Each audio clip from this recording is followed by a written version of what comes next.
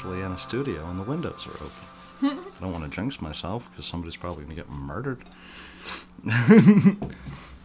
Oh my god! I think you would have been hyper jealous of the office in my parents' new house. Yeah. It had like pretty much wall-to-wall bookshelves. It was crazy. Oh, awesome. Yeah. It was, the entire office was basically like bookshelves. That's what I want in my life. I need it. Brett would love this. I would still run out of room. She was talking about how my dad didn't have enough books to fill it up, like even close. And I don't think he has even half the books you have. He does have quite a few books, but I don't think he has even half the books you have. Yeah, you got to remember, I've still got like 4 boxes out in the storage. Yeah. Wait, we didn't put them in storage, aren't they? Either those or... That's one of them. I thought we didn't put your books in storage so they wouldn't get... Did we not? So am I just down to that one? Yeah. I could have sworn I had a few more. You might have... There's stuff in the bedroom. There might be stuff in there. But yeah, we said we didn't want to put your books in storage so they wouldn't get ruined. Mm-hmm. Yeah, I was like, Brett would like that. I'm just gonna, like, lift the office section out of your house and move that to Montana. Yeah, fit it in my 1-bedroom apartment. God damn. How much cheers do you with my water? Welcome to the Nightmare Box, presenting Mistakes Were Made. My name is... Is it? Welcome to the Nightmare Box, presenting Mistakes Were Made. My name is Brett Bloom, and I'm sitting across from the beautiful, the effervescent, the badass bitch, back in the gym, week 2, Kristen Bloom. I finished week 2. Finished week 2, going week 3. On to week 3. And I'm sure at the time of this being released, not I only was dead. not only has the coronavirus ended, it's ended because Donald Trump got the coronavirus, and when they were doing the blood test, they found out that the gold inside of his blood held the antibodies that were necessary to save mankind. There you So America's officially great again, and everybody's okay. Except for Jax, who's barking at the silence. You said you wanted noise. Jax is like, I can contribute. I love noise. All right, well, we are off to a fucking great start. It is mistakes were made. So, how are you doing? Terrible. You doing okay? Terrible. You seem anxious energy. I'm good. I'm all right. I drank too much last night and then just proceeded to be a bum all day today. So I'm good. I only just showered and changed into clean pajamas from my pajamas from last night. Hell yeah. No real clothes for me. Partying hard. Is he attacking the food now? What's Yeah, he's attacking the food. He's just trying to careen this off the cliff early in. He was quiet the whole time. I know. He didn't disturb my phone call at all. And then... Now he's got a fucking hair up his ass. So I've only got one topic to talk about today, and with this energy, I'm sure this is going to be a 20-minute show. So this week we watched... Why are you so damn negative? This week we watched American Murderer, The Family Next Door, which was about the 2018 Watts family murders. It was very interesting documentary. But beyond even like what the case was about, what I liked about it was it changed like the rules of a true crime documentary. Did you not remember the case at all? Cause I vaguely did, yeah. But no, I thought it was the one Gone Girl was based on. Yeah, I remember... When did the murder happen? Did you have 2018. Wow, I didn't realize it was that recent. It seemed like it was way longer ago than that. But yeah, I remember like all the news stuff and like... the Nancy Grace shit. His press conferences, and then just like... I vaguely remembered the press conferences, which I don't think they showed in the film at all. They showed like a clip of him doing an interview, being like, "Please bring my family back," with zero emotion. Yeah. But yeah, I remember that. I thought I remembered for some reason his press conference being more emotional and him being like believably tore up about it. Yeah. And then everybody being shocked by like, "Oh my god, he did it." But I guess I was wrong. Maybe I just wanted to think he wasn't that out of his mind. Yeah, it was a conflicting documentary. Like, I'm not gonna lie, I'm not gonna say what I'm about to say. It's going back inside my brain piece. I think that there is an argument to be made. Of course, don't murder your fucking wife, but it is an interesting conversation because there have been crimes, murders. Men have been murdered by their abused spouse, in the past, and that's one of the things that the defense always brings up, is they were taking out the monster, this, that, the other. And this show, and I'm not terribly familiar with the case outside of the documentary, I think that there's room to argue that she drove him batshit. I'm not saying kill her, get a divorce and leave, but it's like that old Chris Rock joke. It's like, I'm not saying OJ should have killed her, but I understand. Yeah, I like that in this documentary because there's not a narrator. Like, the whole thing is just actual clips she uploaded or police cam stuff. And I don't think, or, you know, interviews with the friends, I don't think there's any point in the entire thing where we have anyone narrating anything at all. I'm pretty sure it's completely void of narration. Yeah, so the whole thing is just real footage, and it does give you, what's the word I'm looking for, where you're not biased, besides unbiased. There was a different word I was looking for.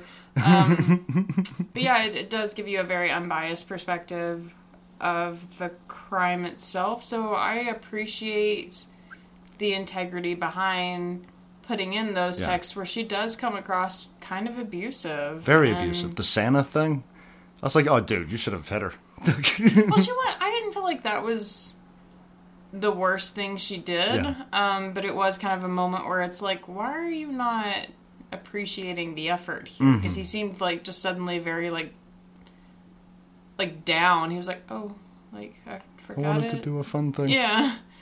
And like, I appreciate the honesty behind putting in the moments in the documentary where she does come across very kind mean. of, very abusive. Kind of abusive to him. So like, you do have this moment where it's like, I think maybe he really should have just left. Like, I do think he was being abused and he should have walked away a lot sooner than when we got this far in. Like, he clearly had a snap, and there's a whole Lifetime show about women who do it, and that's the same thing that I say when I watch those things. It's like, a lady, you could have just, you know, skedaddled, but that's what, you know, they try to tell domestic abuse sufferers, you know. And if you're out there, I feel for you. So I can't wrap my mind around, and I guess that's the only part this documentary doesn't really give you a conclusion on, though, is him killing his children. Like, he at no point seems...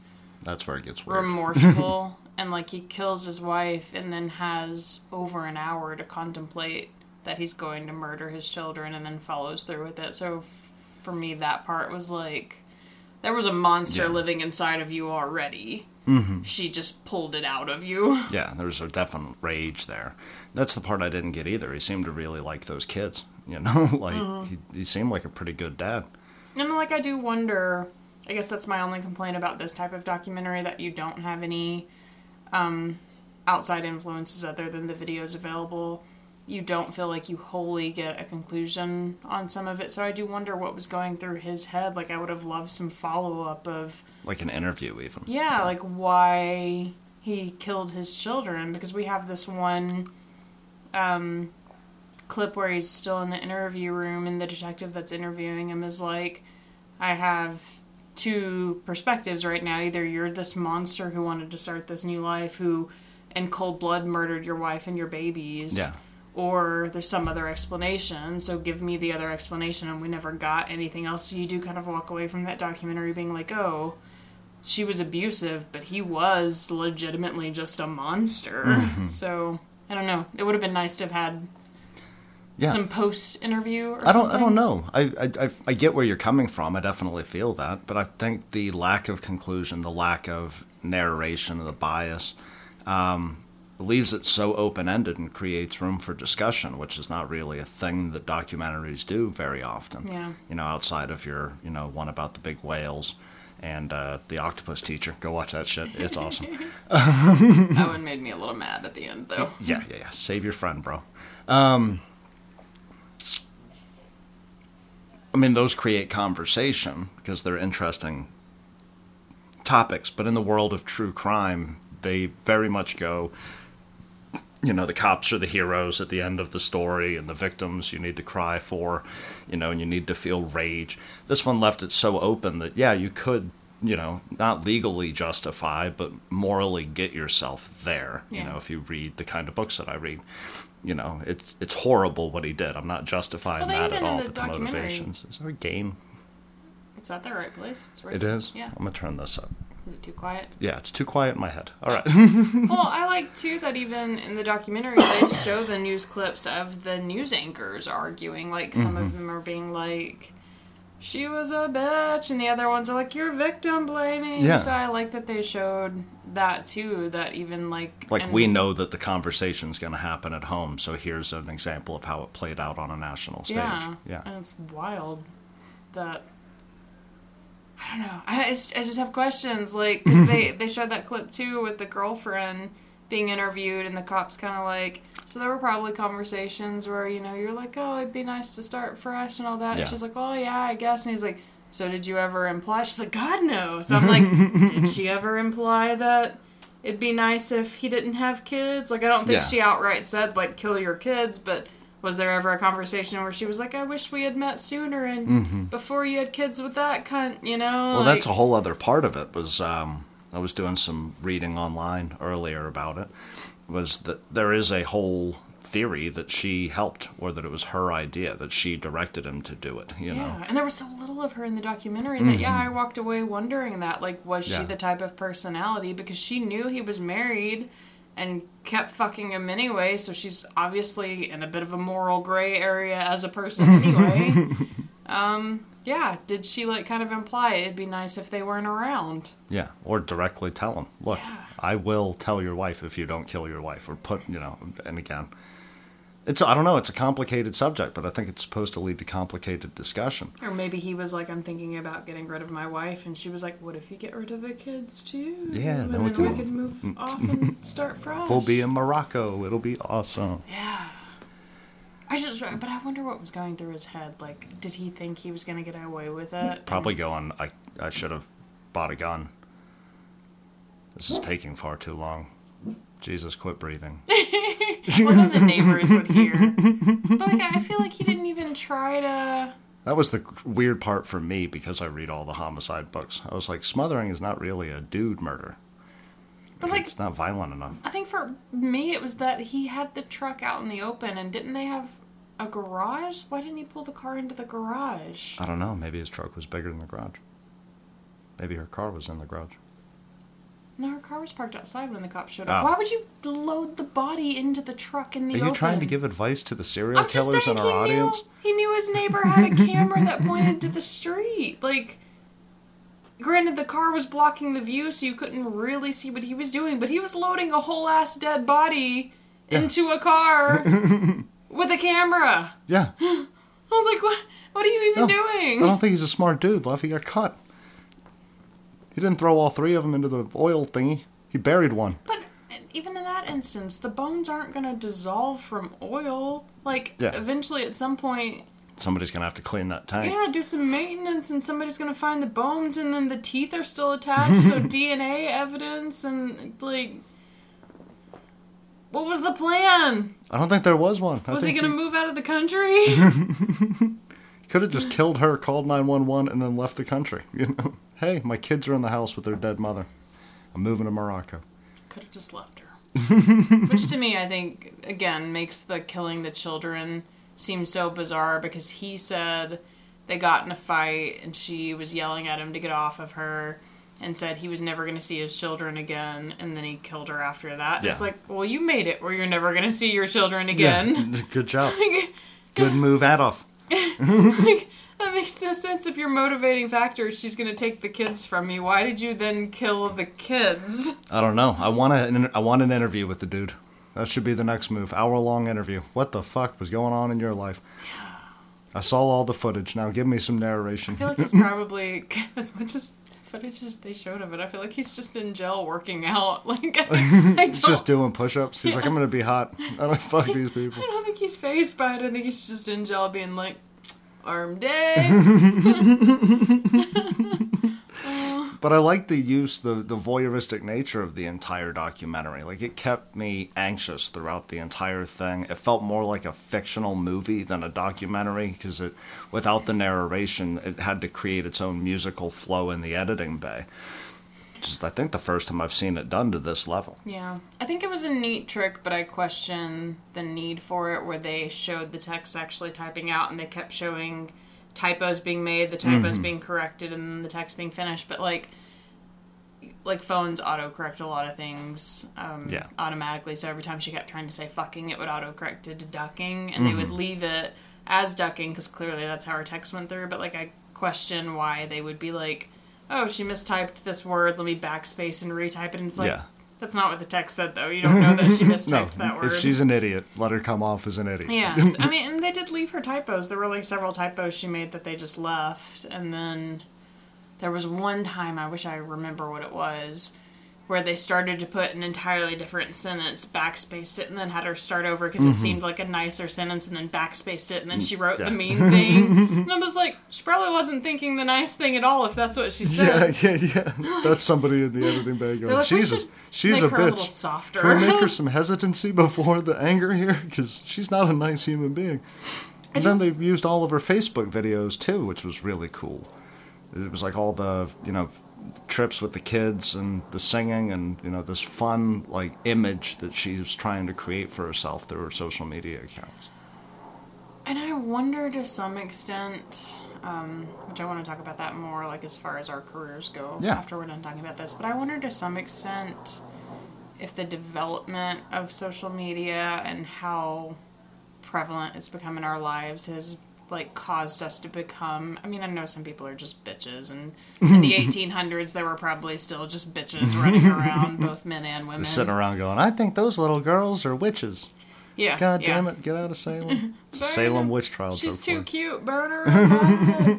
Yeah, so, I mean, I know there are some people that are just like that anyway, and maybe this woman just had a strong personality anyway, but I'm not allowed to say exactly what you're saying right now, because I would be misconstrued as sexist. I just want to point that out. Like, strong women aren't bitches, Brett.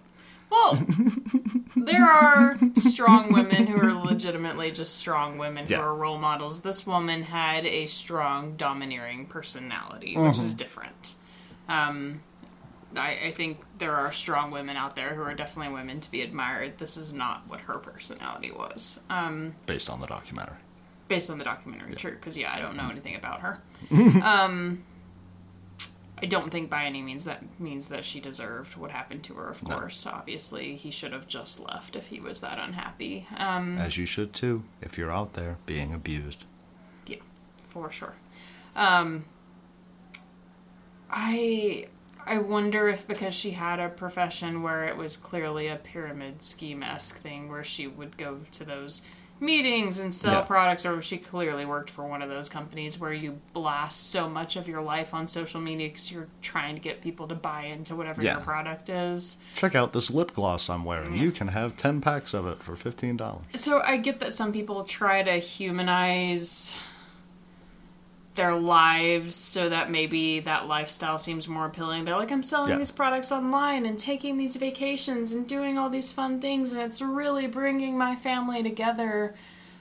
I know a few people like that. But when you constantly have the camera on and every aspect of your life as a performance, are you not automatically becoming more focused on yourself and your wants and your needs and how you're perceived? So then when she is kind of doing this abusive behavior towards her husband, she doesn't even realize she's abusing him because social media has us so self-absorbed into how we come across. Like, She's created wonder, a character and she's acting as that character. Yeah, I wonder if she hadn't been this type of person who posted every waking moment of her life and was so worried about where the phone in the garage is because I gotta get photos of this, you idiot. Yeah. Like, I wonder if she hadn't been that focused on capturing every aspect, if maybe she would have seen, like, his side in those situations. Like, this is hurtful, I'm being hurtful. She could have seen it start to boil over. Yeah. It's like, oh, I'm being kind of a cunt. Yeah, but I feel like on the flip side, she was just so focused on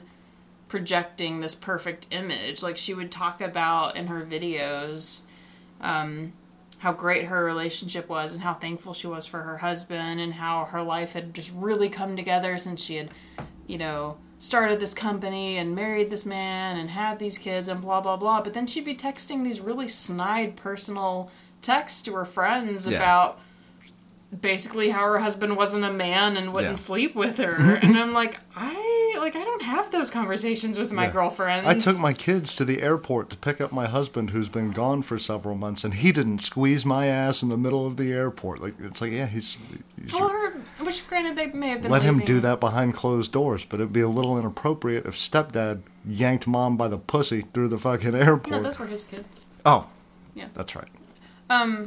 Which they may have been leaving some messages out, so maybe we're not seeing the full picture. But yeah, even at the airport, all we see is her text of, let me know when you're coming down the escalator so I can record it. Not, glad your flight landed safely, see you soon, or anything, you know, or I love you, or whatever. It was just, I want to record it, let me know. Yeah. So I wonder if the way, I mean, like I said, some people are just kind of bitchy, so maybe she's just one of those people. But I wonder if our focus being turned so on ourselves since social media has become such a huge thing has made us more self-centered people all around. For sure. I mean, that was a huge part of what that whole Social Dilemma documentary that we watched was about, right? Like, it's affected us because now we are characters. You know, we are this image that we're not living our own lives for the people that are directly around us. I've got friends that I was in the Air Force with. We're spread out across the world. And if I was narcissistic enough to keep my Twitter account going, that's my excuse.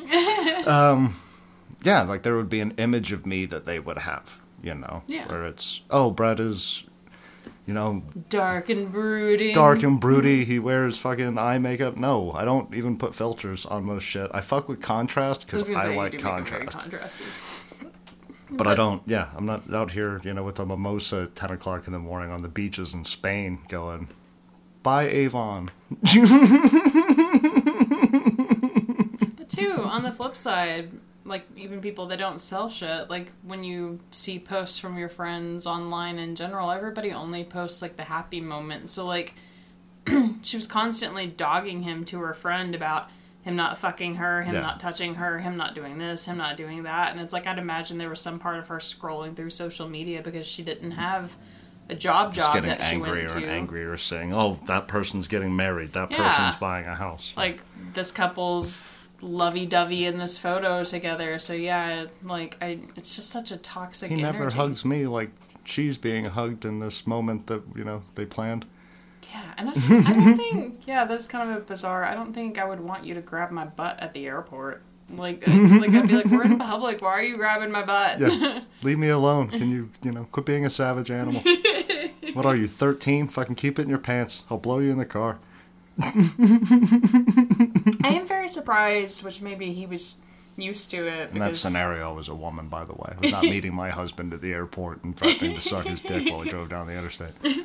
I am surprised that he let the girlfriend take so many photos. Maybe he was just so used to it because his wife was like that. But, like, I would feel like a cheater would want to hide it a bit more. 100%. Because she could be like, oh, don't worry, I won't post it, and then posts it. You know, I'm very surprised. And the next thing you know, she pops up in Friends of Friends on the fucking Facebook account. You're like, oh my god, that's my husband in your profile picture. Yeah, like, I mean... He was an idiot. Which they didn't say... Because the girlfriend wasn't in very much of the documentary. They didn't say one way or another whether or not she had ever tried to break them up or had tried to post photos or anything like that. So for all we know, she was just taking those photos for her personal use. But yeah, like, took a lot of photos with her, and I'm like... And video. There was, like, them, like, dune buggying or whatever the fuck they were doing. And she was, like, telling him how much she appreciated him being there and that she loved him, and it was like... Don't. Yeah, that dynamic. Affair. Yeah, that dynamic stinks of he didn't tell her that he was married. Like, well, she said she knew that he was married, but she thought he was already in the process of the paperwork for the divorce. Yeah, and that's not an uncommon situation to find oneself in, speaking from personal experience. Yeah, see, I've never been in that situation. I don't know. You've not lived dangerously. But I feel like if someone told me I'm in the process of the divorce, I'd be like, well, let's hold off.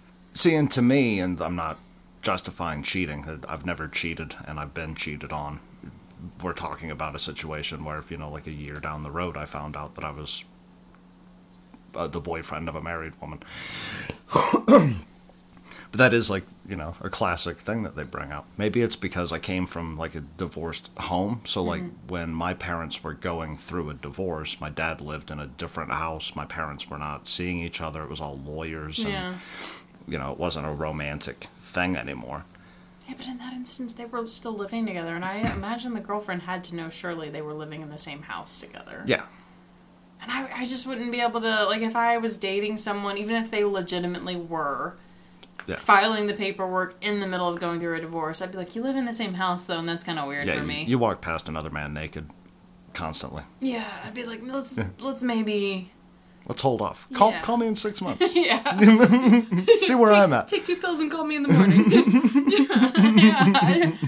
I would be so weirded out by that. I don't get how the other person justifies that to themselves, because I would be like, but you're still banging her on the side, though. Yeah, no, it's a weird dynamic that happens, but I think a lot of that, you know, bleeds out of, like, codependency that people have, or, like, in my case, serial monotony.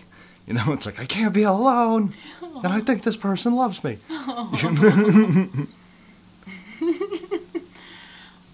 That's not how you wound up with me. I was single for like a year and a half before I met you. Yeah, I don't know. Social media is weird. And I feel like... I don't know. Do you ever feel like legit, like you're not good at the stuff you do, like legit a bit of an imposter? All the fucking time, except now, and I have not discussed it with him, so I don't know if I can plug it, but if he's listening to this, he'll know, and I'm happy.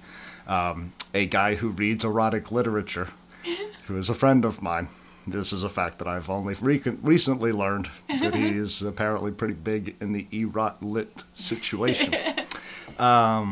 Read my story $24 on his show, and I felt like a champion, because I've never heard anybody but myself read my work. And, like, I was like, man, who wrote that? That sentence is pretty sick. Oh, yeah, that was me, son. I wrote that. So I'm not feeling that way today. Today I feel pretty high on my horse. It would be like, you know, if you were watching a porn and, you know... I'm slightly curious how he picked it, though. Was it like an eeny, meeny, miny, mo, or he was like, I got a boner to this one. It's a warm-up. It's not meant to give you a boner. It's a warm-up. But I'm just curious how he picked it. I'm curious what the next one will be. I don't know. He likes my stuff, and I love him. And I'll try to get permission so we can plug his show on this show, just as a little, you know, hey, how you doing? Go listen to my friend masturbate. Sure. I'm sure he wouldn't mind, but yeah, it's probably good to ask. But no, like, legit. Like, I do get imposter syndrome. But I don't mean I had a friend like, in life, like, you don't feel like you're accomplished enough, right? Like, not in art, imposter syndrome. But no, like, not...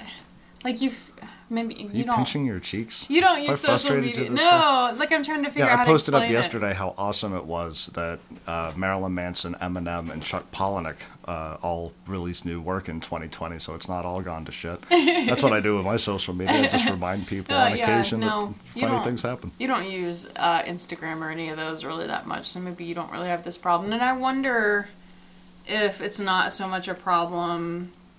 for a writer who's serious about writing. Like, I know there are, like, writers who post selfies all day long that aren't really posting their work, but, like... Those people drive me nuts. It's like, I can write. Look at my tits.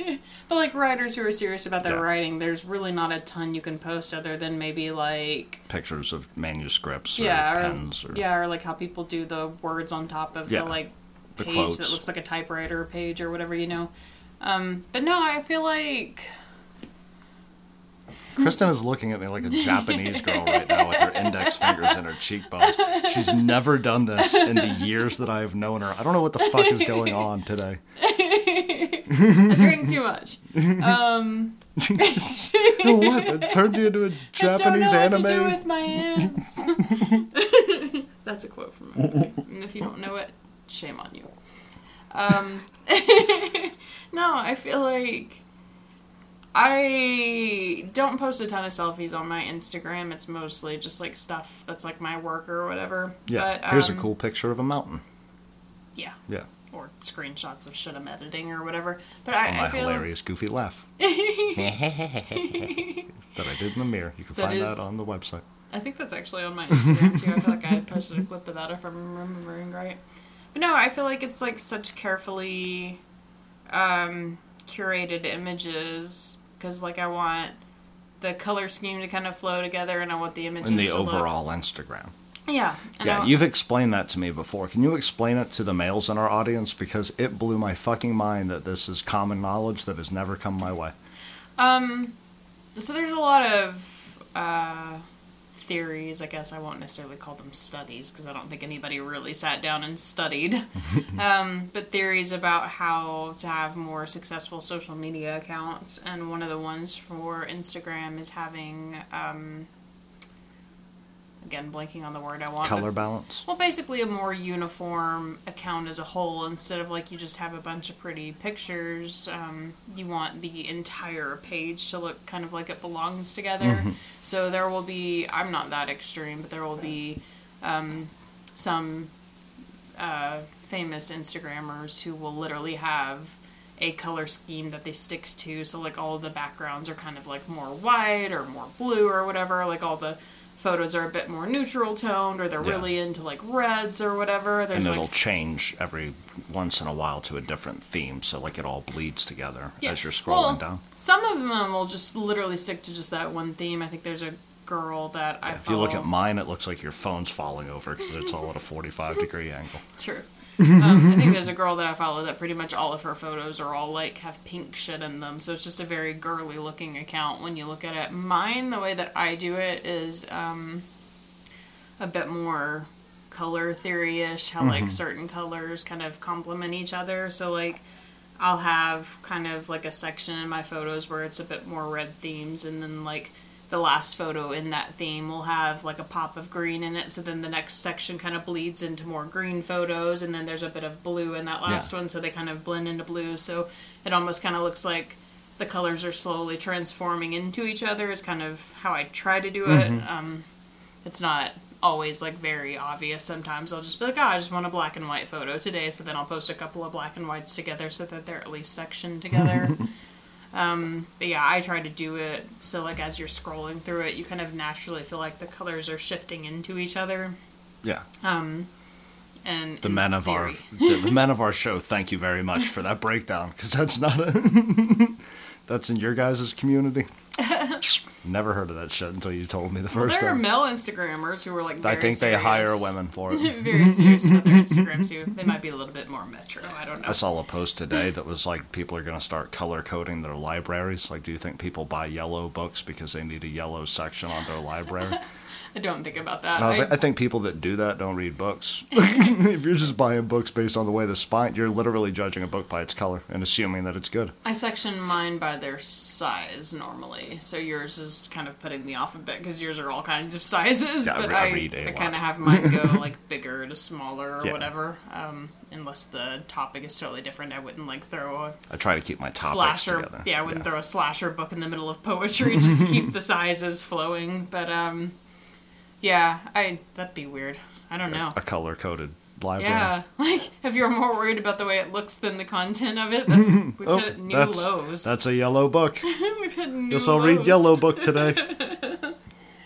But no, I feel like a imposter syndrome aside, because I do definitely struggle with that. I feel like sometimes I'm presenting myself in a way that isn't necessarily true. Oh, you feel fake sometimes. Yeah, because you're trying to maintain social media. That's what you meant by imposter. Yeah. I gotcha. Yeah, like, this is. I tried to read it through the Japanese face. You weren't giving me a lot of context clues in the verbal. But yeah, no, I would like. Maybe that's not a problem legitimate writers have. I just feel like with photography and video in particular, there's so much of a front you have to put up. Like, the photos have to be attractive, and, like, the visuals have to be attractive because it's a visual medium. So then it's like if you want to be a rapper, but right now you're a SoundCloud rapper not making any money, you still need to, like, find money that you can hold up on your thing and be like, I'm rich, bitch. Yeah, literally. Yeah. Shit like that. Yeah. And, like, I feel like sometimes I'm like, this is such a carefully, which mine's not. Not to compare you to SoundCloud rappers. My name is Kaboom or Kabloom. Yeah. Kabloom. That's my rap name. I don't even know what my last name is. Kabloom, man, BNB. Bread and breakfast. But yeah, I making money on my checklist. I feel like I stress a lot more about that stuff than necessary. And then, like, if someone, like, walked into our apartment right now, like, we just have shit everywhere. It's not like... A bomb has gone off. We live in a one-bedroom apartment with all the contents of a large two-bedroom apartment. Yes. It's not like... I don't know, like, I feel like it has to be somewhat pristine on, like, social media, and then my real life is very sloppy. Yeah. And, like, I've seen you wipe down the table so that we could plate food so you could take a picture of the food on a clean table. I've seen you move a wine bottle 1/4 of an inch and take 5 pictures of a steak. So, granted, sometimes when we kill something new, I know that you want to do it, and it's almost like, go ahead. Yeah, no. You tell me to take photos sometimes. I do, because I can look, I can look in your eyes, and I know that... When you crush a meal, you're like, take a photo of that. Yeah. I killed that. Get that picture. No, but like with don't post it ever. I don't care if anybody else sees it. I just want to feel that. Woohoo! She took a picture of my food. But with podcasting, I feel like it's different because it's not visual. So like when you burp on the show, or when we say too many times, or we clearly are having a weird, awkward moment where we're butting heads in the middle of our podcast, like that shit doesn't get edited out, even though I totally could edit it out. Totally, like for sure. No, like, I think maybe 3 or 4 times ever I've edited chunks out of our podcast. And it was because like, I said something horrific that could not be construed as a joke to anybody but myself. Yeah. Believe it or not, I go too far for public, a lot. But yeah, like, I've only had to do that a few times, and for the most part, I leave the sloppier moments in our show. Like, there have definitely been moments where we've been doing a show where it's like, feels like we might be on the verge of a fight right now. Yeah, the beginning of this one. I feel like we've ironed our way back out now. I feel like you've loosened up, and I'm having fun again. For the first 9 minutes, I was like, well, topic's over. Like a dog's fighting with food. Because you're a pessimist. I'm not a pessimist. I drink. But, I don't feel that way here because we're not... I think if we were doing a YouTube element to this where there was a video of the two of us, I would feel like I had to be... Do you feel like you would read the comments in that side of a situation? Do you feel like this is more... It's easier to be more authentic doing the show than it is on Instagram because the show does not give you that, somebody you remember from high school liked your show today? Well, I mean... It's not as personal, I guess, but somebody could give us a 1-star review if they wanted, so we could still get bad ratings, but... Don't give them the ideas. We're at a perfect 5 right now. But the only person I'm looking at in the room is you and Jack's over there on the couch, it's just you and me here, and I don't feel like I'm literally in my pajamas, my hair's wet from the shower, I don't feel like I have to put on a performance because no one's watching me, I don't feel like I am having to perform right now. And I wonder if maybe because you're a writer, when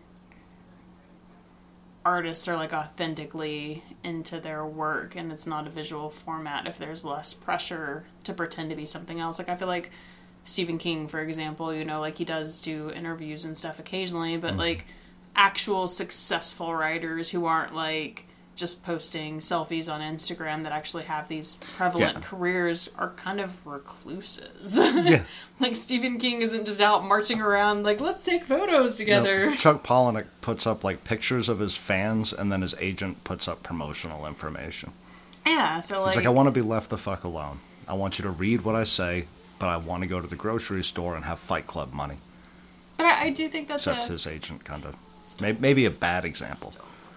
I do wonder if it's because there's no visual element, with writing. Like I said, I feel like successful writers anyway. Why do you think the visual element matters? To me, it's like music, outside of a studio, or not outside of a venue performance, musicians are just doing their thing inside of a studio, then they release a CD, and I feel like they care about the CD. There's no visual element to... Music videos are pretty flashy normally, though, depending on the artist. Yeah, true. Maybe I'm making a bad point.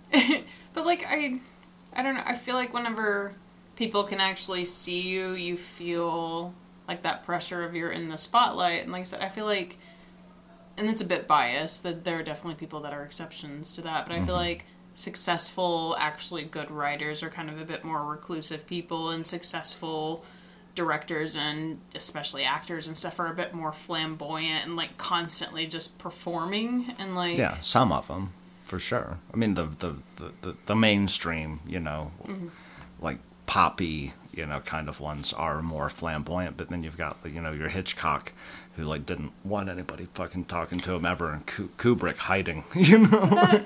Tarantino, you never see in an interview. You know? I wonder then, though, if it's the modern Banksy's version. anonymous. We don't even know who the fuck he is. I wonder, though, if that's because of, again, the development of social media making us a bit more self-centered. Because, like, with your stuff, like, the only thing you can really post, unless you just want to post selfies, is photos of your work. So it's less of you having to pretend to be something.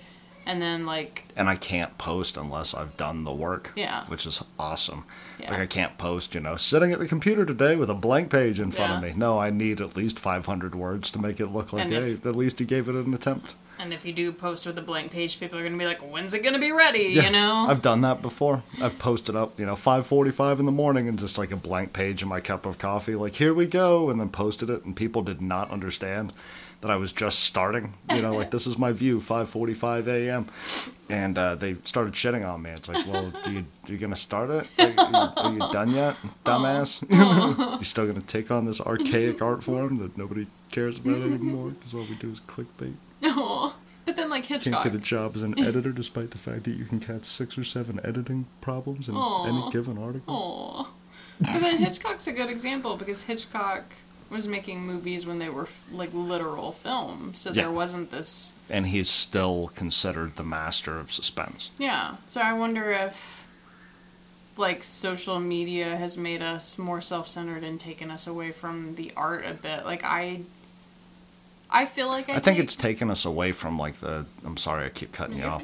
I think it's taken us away from, like, the people directly around us, you know, who care a lot about what's in the immediate. Like, if you're on the set and you don't have a cell phone, like, you care about your gaffer, or, you know, I don't know why I picked that one, but fucking anybody that's in the room has your undivided attention, you know, in the given moments that you're discussing things with them. And so your relationship in that moment is a lot closer. You add phones to the room, there's no interpersonal conversation, and I'm trying to reach an audience now of 1,500 people, you know, to be like, hey, everybody can have a little bit of me, instead of, hey, we're all here because I need to make Psycho. I wonder... It's a weird thought. I don't... Like, it wouldn't I like weird thoughts. I'm popping your other beer. It wouldn't really affect, like, my work at all, but I do wonder to some extent, because I feel like I take myself seriously, and you take yourself seriously, and we both work really I don't take hard. myself seriously at all. I meant as artists. I think I woke up this morning, and that's all I can really be sure of. As artists. Like, you take your work seriously, and I take my work seriously. We're all just dying flowers. I'm going to throw you off the third store. Or third story. I'm going to throw you out the window. Never been threatened by somebody with a stutter before. I'm gonna... I'm gonna sell you to... You're wearing a shirt that says Friends. You can't kill somebody in a Friends shirt. That's fucking ironic. I can. This will be the one where Brett gets thrown out the window. It's gonna be an episode. I know, I wonder... Continue while I grab my last beer. Oh my god, I'm going to smack you. You could have just gotten up. You're such a douche. Carrying the show! No, I wonder if... like, I do feel like I take myself seriously and I take my craft seriously, but I wonder if, like, Hitchcock saw... you know, me working on a film set today or whatever, if he'd be like, you don't appreciate the craft. So, like, your card gets full, you just change out a card instead of we had to do it with film reels and cut it all together by hand. Well, that happens in every single time that technology starts, you know, taking things over. It's the reason why I keep a typewriter handy. You know, if you don't want to be distracted by the internet, buy a fucking typewriter. Where's your quill and ink? Exactly. I have a quill and ink somewhere around here. I'm You don't 90% have a literal sure. feather quill. Probably not a real feather. I didn't have to shoot the pheasant and then like pluck it and go, that's a good writing feather. You're not dedicated. No, exactly. to your craft. But every time that, and that's why I want to eventually work with like 35 mil, and just so I could do the little splicey thingy that we talked about the other day. But there's something about going back to the raw. Like, I do a lot of my writing by hand, in these little legal pads that I fill up and then throw in storage. I post very little of it because I've not found quite where I want to go, with it just yet.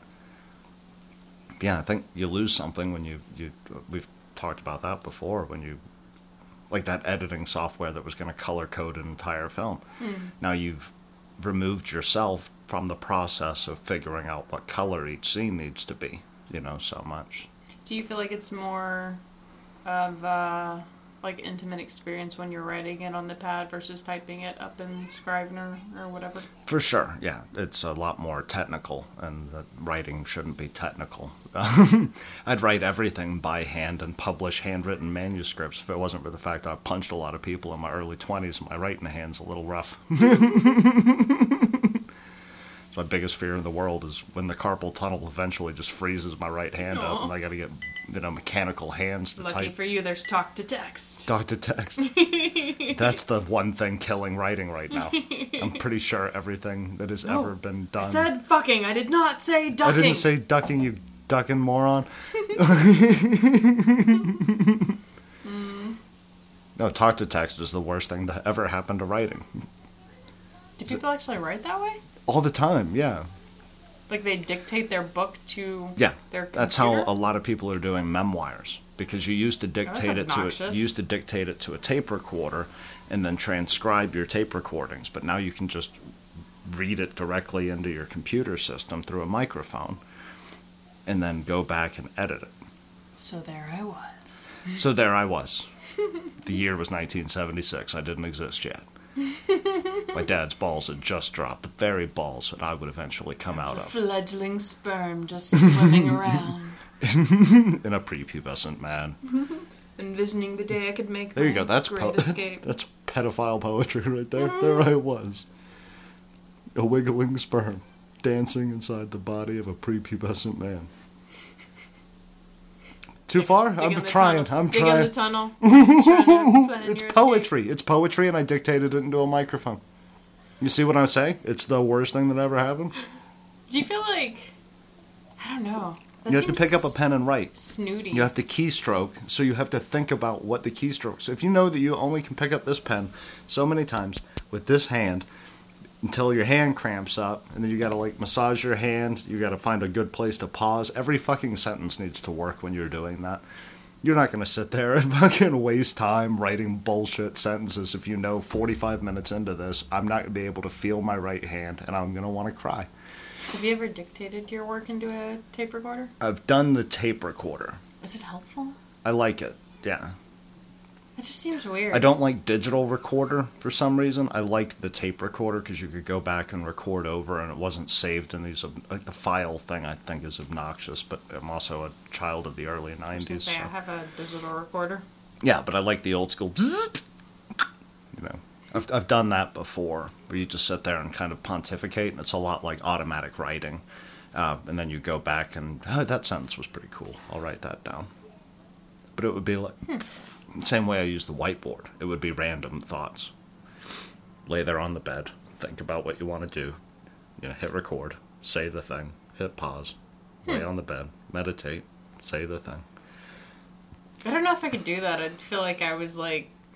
It feels goofy as shit, but so does meditation until you get a hang of it. Yeah, I guess that's true. I don't know. I think I'd just feel like initially, I was like, my thoughts are so important, I must record them. Exactly, but that's how they used to do memoirs, was like, I can tell you a story at random, right? Currently I'm working on a memoir-esque piece. It's not my life story. It's not an autobiography. It's nothing that pretentious. But it's about a period of my life where I lost my dad and I bought this Jeep, is the basic premise. And I'll be talking to you sometimes about something completely unrelated, and it's like, I wish I had a recorder right now because I'm telling a story I haven't thought about in 10 years, remembering things that people had said that I completely washed away, and I know they're going to be gone unless somebody reminds me, of it again. It might be gone for another 10 years before I have that callback. Do you ever feel like, I guess maybe that is your instance then, where for me I'm like kind of posting shit on social media and it feels like constantly like a bit of a performance, because it's like, oh, I have to curate these images so that people then think my work is like professional or worthwhile, or whatever. You're trying to establish your voice. So I guess for you then, the comparison there would be the finalized work. Do you ever feel vulnerable when you put out like your stories that you write or your books or anything like that? Or our films or these shows? Not even the films, like the books, because that's a thing you did by yourself, so then... Yeah, my thoughts on the Madman Diaries are very clearly established. I'm not a fan, but I heard a story that I wrote read by an erotic fucking porn read dude, and it was awesome. So, I know that I've got something today. Tomorrow I might feel, oh my god, I can't believe that I ever wrote this. Every time I read the Madman Diaries, and I've probably read it 4 or 5 times since it's been out, it bugs me that it's that short. The editing decision that sounded awesome at the time feels lazy, in my head. There's a lot that I would change, but if I looked at it, I was like, oh, it's perfect. It's my magnum opus, and I'd be a fucking moron. Well, I admire to some extent, though, that that's yours and yours alone. Like, that seems like a very vulnerable experience putting out... That was loud. I did not just shit into a cup. I was pouring a beer and then it slopped out. Oh, now it's overflowing. All the beer. Ooh, looks like a Foster's commercial over in this bastard. It does. Should record that. I can do voice porn, too. Brett's gushing all over the table. I'm gushing all over the table. Stop it. No, but that seems like a very vulnerable experience, I feel like putting out your book for the very first time, because for me, granted, our films that we do, I do a lot of the work by myself just because we don't have a crew, but, there is still the fact that you wrote it, and then we kind of collaborated together on it, and then, because we're in the middle of a pandemic, you also acted in it, so... Begrudgingly. Yeah, so, at the end of the day, even if I was, the director and the cinematographer and the editor, I wasn't the only person who worked on this project, so if people like it or don't like it, it's still a collaborative effort where I'm like, Brett. You'd be like, yeah, Brett's a terrible actor. No. I promise the screenplay looked good. I don't know what was going on with him that day. His teeth looked funny, right? His teeth are gray? He's 29 years old. Gray teeth and fucking fat belly. No, but I mean, if... I know, more blood comes out of the head than that. That was Brett's decision. Why did I ever hire him? Shut up. But no, I'm just saying, good or bad, however people feel about it, I still have that security, I guess, to some extent, where it was a collaborative effort. Multiple people worked on it, put their insight into it, and, at the end of the day, I may be the most responsible for it, but I'm not the only person responsible for it, so it's well, we either succeeded or failed together, and, with your stuff, when you put it out, it's well, these are just my thoughts and mine alone. Yeah, that's the tough thing, With the Madman Diaries, it was a little easier because I got to workshop them on my website, so I had some response. I knew what worked in the stories before they went in the book and what didn't, which was kind of I thought it was so cool. I was like, I don't need to get a beta reader and an editor or any of this. I'll post this up, and then people will read it, and then I'll get feedback, which I got quite a bit of feedback on. And then I tweaked the stories based on the feedback. I added scenes, I deleted scenes. As short as the stories are, they went through a couple of different layers. Jesus Christ, the table's falling apart. Fucking computer's turning itself off. But, yeah, it went through this whole process. And then by the time I let it out, it was my audience are people that have already read these stories. They're buying it as a novelty. So, I felt pretty confident in the first 100 sales. Did you feel vulnerable releasing them initially to the site, though? Is there Like, I don't know that you... Like, there's a weird moment for a few of them where I went too close, and I was like, do I sound like a bitch? Am I, playing off a game here? Is this scary? Is it funny? Is it, whatever I'm trying to convey is where my nervousness is. If you don't like my writing, join the club. I don't like my writing. I like Fuck your you. writing. I like your... Well, I mean, I don't know one way or another whether or not those are feelings you have, obviously, because I'm not in your head, but I guess I've never murdered somebody. No, not with a knife on a college campus. Not feelings that you write. But then I put out like a true thing about birds in a park, and then people are like, well, which one's real? It's like the birds in the park. It's a real one. Obviously. Yeah, I'm not actually sitting on a bench murdering college women. No, I don't mean whether or not the thoughts in your stories are real. I meant, I guess I'm not used. I don't know how you feel, but like to me, it just seems like such a vulnerable experience. Being like, this is the thing I worked on all by my lonesome. What do you Here think? it is. It's like when you're a kid Yeah. and you've I like drew done a this. drawing. What do Yeah, you I think? drew it. Does it go on the refrigerator? Or No. is Dad gonna use it to wipe his ass later? What's Yeah. going on here? So I admire that to some extent. I feel like there's a lot of bravery, good and bad, like putting out your work where it's like, I did this by myself. Yeah, and What it's do you guys think? It's a thing comedians say that they're the last, like, true art because they have to work out their sets on stage.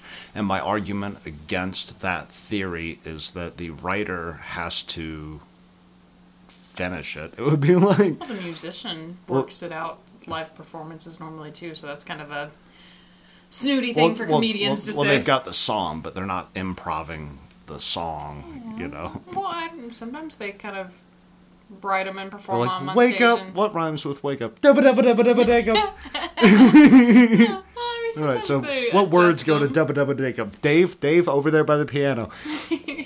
Sometimes they adjust them based on how the performances of them go. But to me, it's like if you wanted to compare it to music or stand-up comedy, not talking to fucking anybody, and then just hoping that you can kill with your hour set.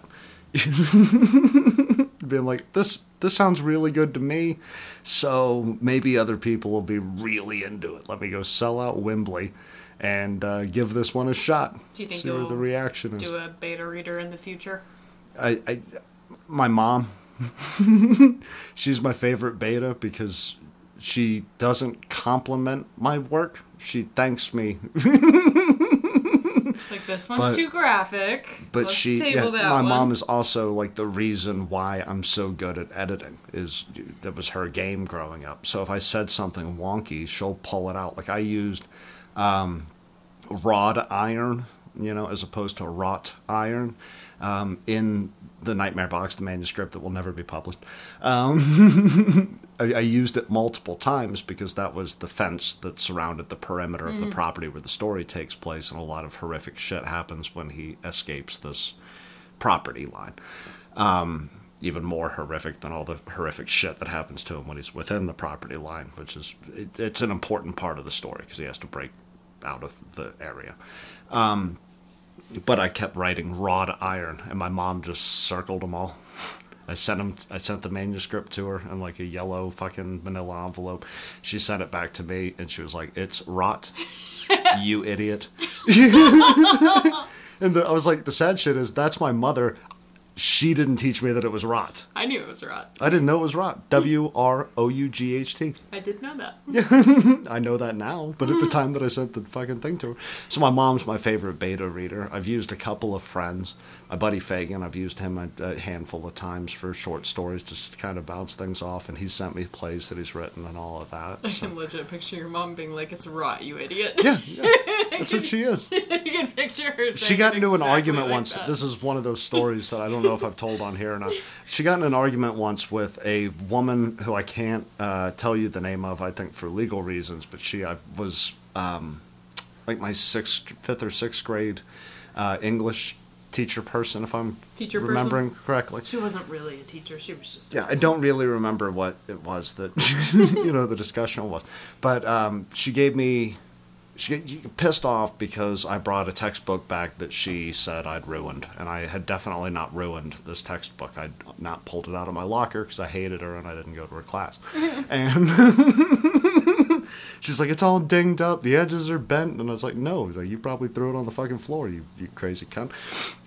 Anyway, my mom and this lady, they get into a like month-long email back and forth fucking war, and the lady, writes, "Well, that's a mute point." M-U-T-E. Mute point. To which my mom ignored the rest of the content of her email, and she goes, "You're trying to teach my child and you don't know that it's moot, you fucking idiot." Went off. Massive tirade on the page because of one misspelling. Mom's very good. She would hate my texts then. Yeah. No. She'd be like, "You married an idiot." But I do the same shit to her when she misspells something because she's blind now and she can't fucking type with her thumbs because her thumbs are stupid. She's like 60 now. My problem is I just completely leave words out entirely. I mean, I definitely make typos too, but I will actively be typing while I'm thinking in advance about the rest of the sentence, so I'll completely leave words out as I go because I'm thinking about something else. I really need to be better about that, and then I don't give it a read over before I hit send. Fire and forget. You are store later. It's like, I am the store, but later. I am later after the store. Is she seeing me at the store? This show is just awesome. I love it. But you know what I love more than the show? Wings and Rings. Are you ready, love? I am. Do you have anything else to say? No, but we should title this "You Are Store Later." What's the title of it? A joke that was made an hour and 57 seconds in. Yep. It has nothing to do. I was going to say do it for the gram, which was the bulk of our conversation. Or... No, it's my favorite thing ever to pick just random sentences out of these podcasts and name our podcast show that. Yeah, then I'm like, we can't name it "Sperms Wiggling Inside the Body of a Prepubescent That's Boy." too long. It's too wordy. Too wordy. Sperm plus children equals fun. Wait, no, we should name it. It's Rot, You Idiot. Or Rod Iron Fence. There you go. No, I'm good. We can do plugs. Okay. You can find us over at youtube.com/Kristen Bloom. That's going to be the stuff that she did before she met me and then her life got awesome. And then you can go to youtube.com/ Nightmare Box Productions. And that's where you can see all the good shit she does. And that's things that I wrote. This is me flipping you off. I'm fucking with you. So, yeah, over at youtube.com/ Nightmare Box Productions. you can find Happy Birthday. You can find Brainstorm. Eventually, you'll be able to find the next one that we got going on. Or you can go back in time and watch The Dolls. Or you can go to our website, which is TheNightmareBox.blog. where you can see all of those films as well. You can read the screenplays for those films. There's a couple of shorts on there, including the short that was recently read on a erotic literature show. It's called $24. Called $24. It's about my first royalty check. And after hearing it read by somebody else, it's pretty awesome. Or you can go to Instagram, which has been the main theme of this show. At Nightmare Box Productions. Where you can see the color themes. You can see pictures of stuff. I mostly do it on mine. The production one, I'm just like, fuck it. Because I'm vain like that. Or we can go to the inactive Twitter at Nightmare Box Pro. I'll hire one of you to run my Twitter. I don't know what the fuck I'm doing over there. Or you can swing to the Facebook. Facebook.com/Nightmare Box Productions. Where you can send us messages and let us know how you feel about it. But if you really care, you can email us at NightmareBoxProductions@gmail. And you can also find my book, The Madman Diaries, which is very small and not worth what I'm asking. But if you send me $10 via that email address, I will send it to you, no matter if it costs me $10, $15. I don't care if I sell it at a loss. $1 million. Pinky in the mouth. Is that all? I'll mail it to you in Aruba. I don't think it cost $1 million to mail a 47-page book to Aruba. No, that's all. All right. It's been a rough week, guys. So my apologies for the disjointedness. I feel like Whatever. This was we fantastic. got places. I crushed it. You crushed the game. You're hammered like a sorority chick at a fucking frat party, and it's awesome. This is gonna be cool. So our episode next week is gonna be our 2-star. The next one that's coming out, and we're doing Circle from 2015. So if you guys are looking for a movie suggestion or you want to keep up with next week's episode, Circle 2015 on Netflix. Eventually, Netflix is going to be paying us advertising money. Yeah. They almost have to at this point. Eventually, they're going to be Why have we hosting not our reached out to them? movies. Goddamn right. Fuck yeah.